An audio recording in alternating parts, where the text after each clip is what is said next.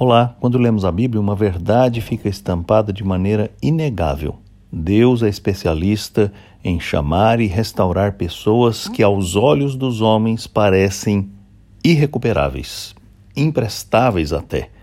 Mesmo aqueles homens mais destacados na Escritura Sagrada foram amados por Deus apesar dos seus defeitos e não por causa de suas virtudes. Todos eles falharam, uns mais, outros menos, alguns de maneira escandalosa, outros nem tanto, mas fato é que nenhum daqueles homens do passado tiveram uma vida irreparável. Mas Deus é especialista em recuperar o que parece irrecuperável.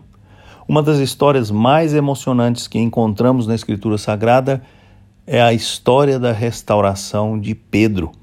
Pedro, aquele apóstolo tão corajoso, tão ousado, tão decidido em suas palavras, negou Jesus Cristo de maneira vergonhosa. Mas o Senhor mesmo foi ao encontro dele.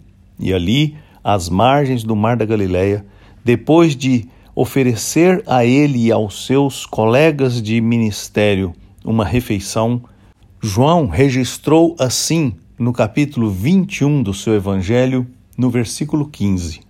Depois da refeição, Jesus perguntou a Simão Pedro: Simão, filho de João, você me ama mais do que estes?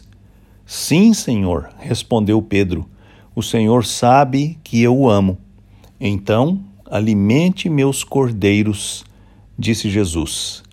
Uma história extraordinária, pois Jesus Cristo não apenas restaurou a Pedro, depois da sua negação, como conferiu a ele a dignidade para cuidar do rebanho que ele mesmo, Jesus Cristo, havia adquirido com o seu sacrifício. É assim que o Senhor faz. Ele restaura e não deixa marcas. Ele coloca as pessoas que ele restaura em posições estratégicas. Como é bom servir a um Deus assim, cheio de compaixão e pronto a perdoar. Eu sou Aguinaldo Faria, pastor da Igreja Presbiteriana da Moca em São Paulo. Vamos orar. Senhor, eu te agradeço de todo o coração pela maneira tão amorosa com que o Senhor trata os seus filhos, mesmo aqueles que falham de maneira vergonhosa. Obrigado porque o Senhor é um Deus que restaura.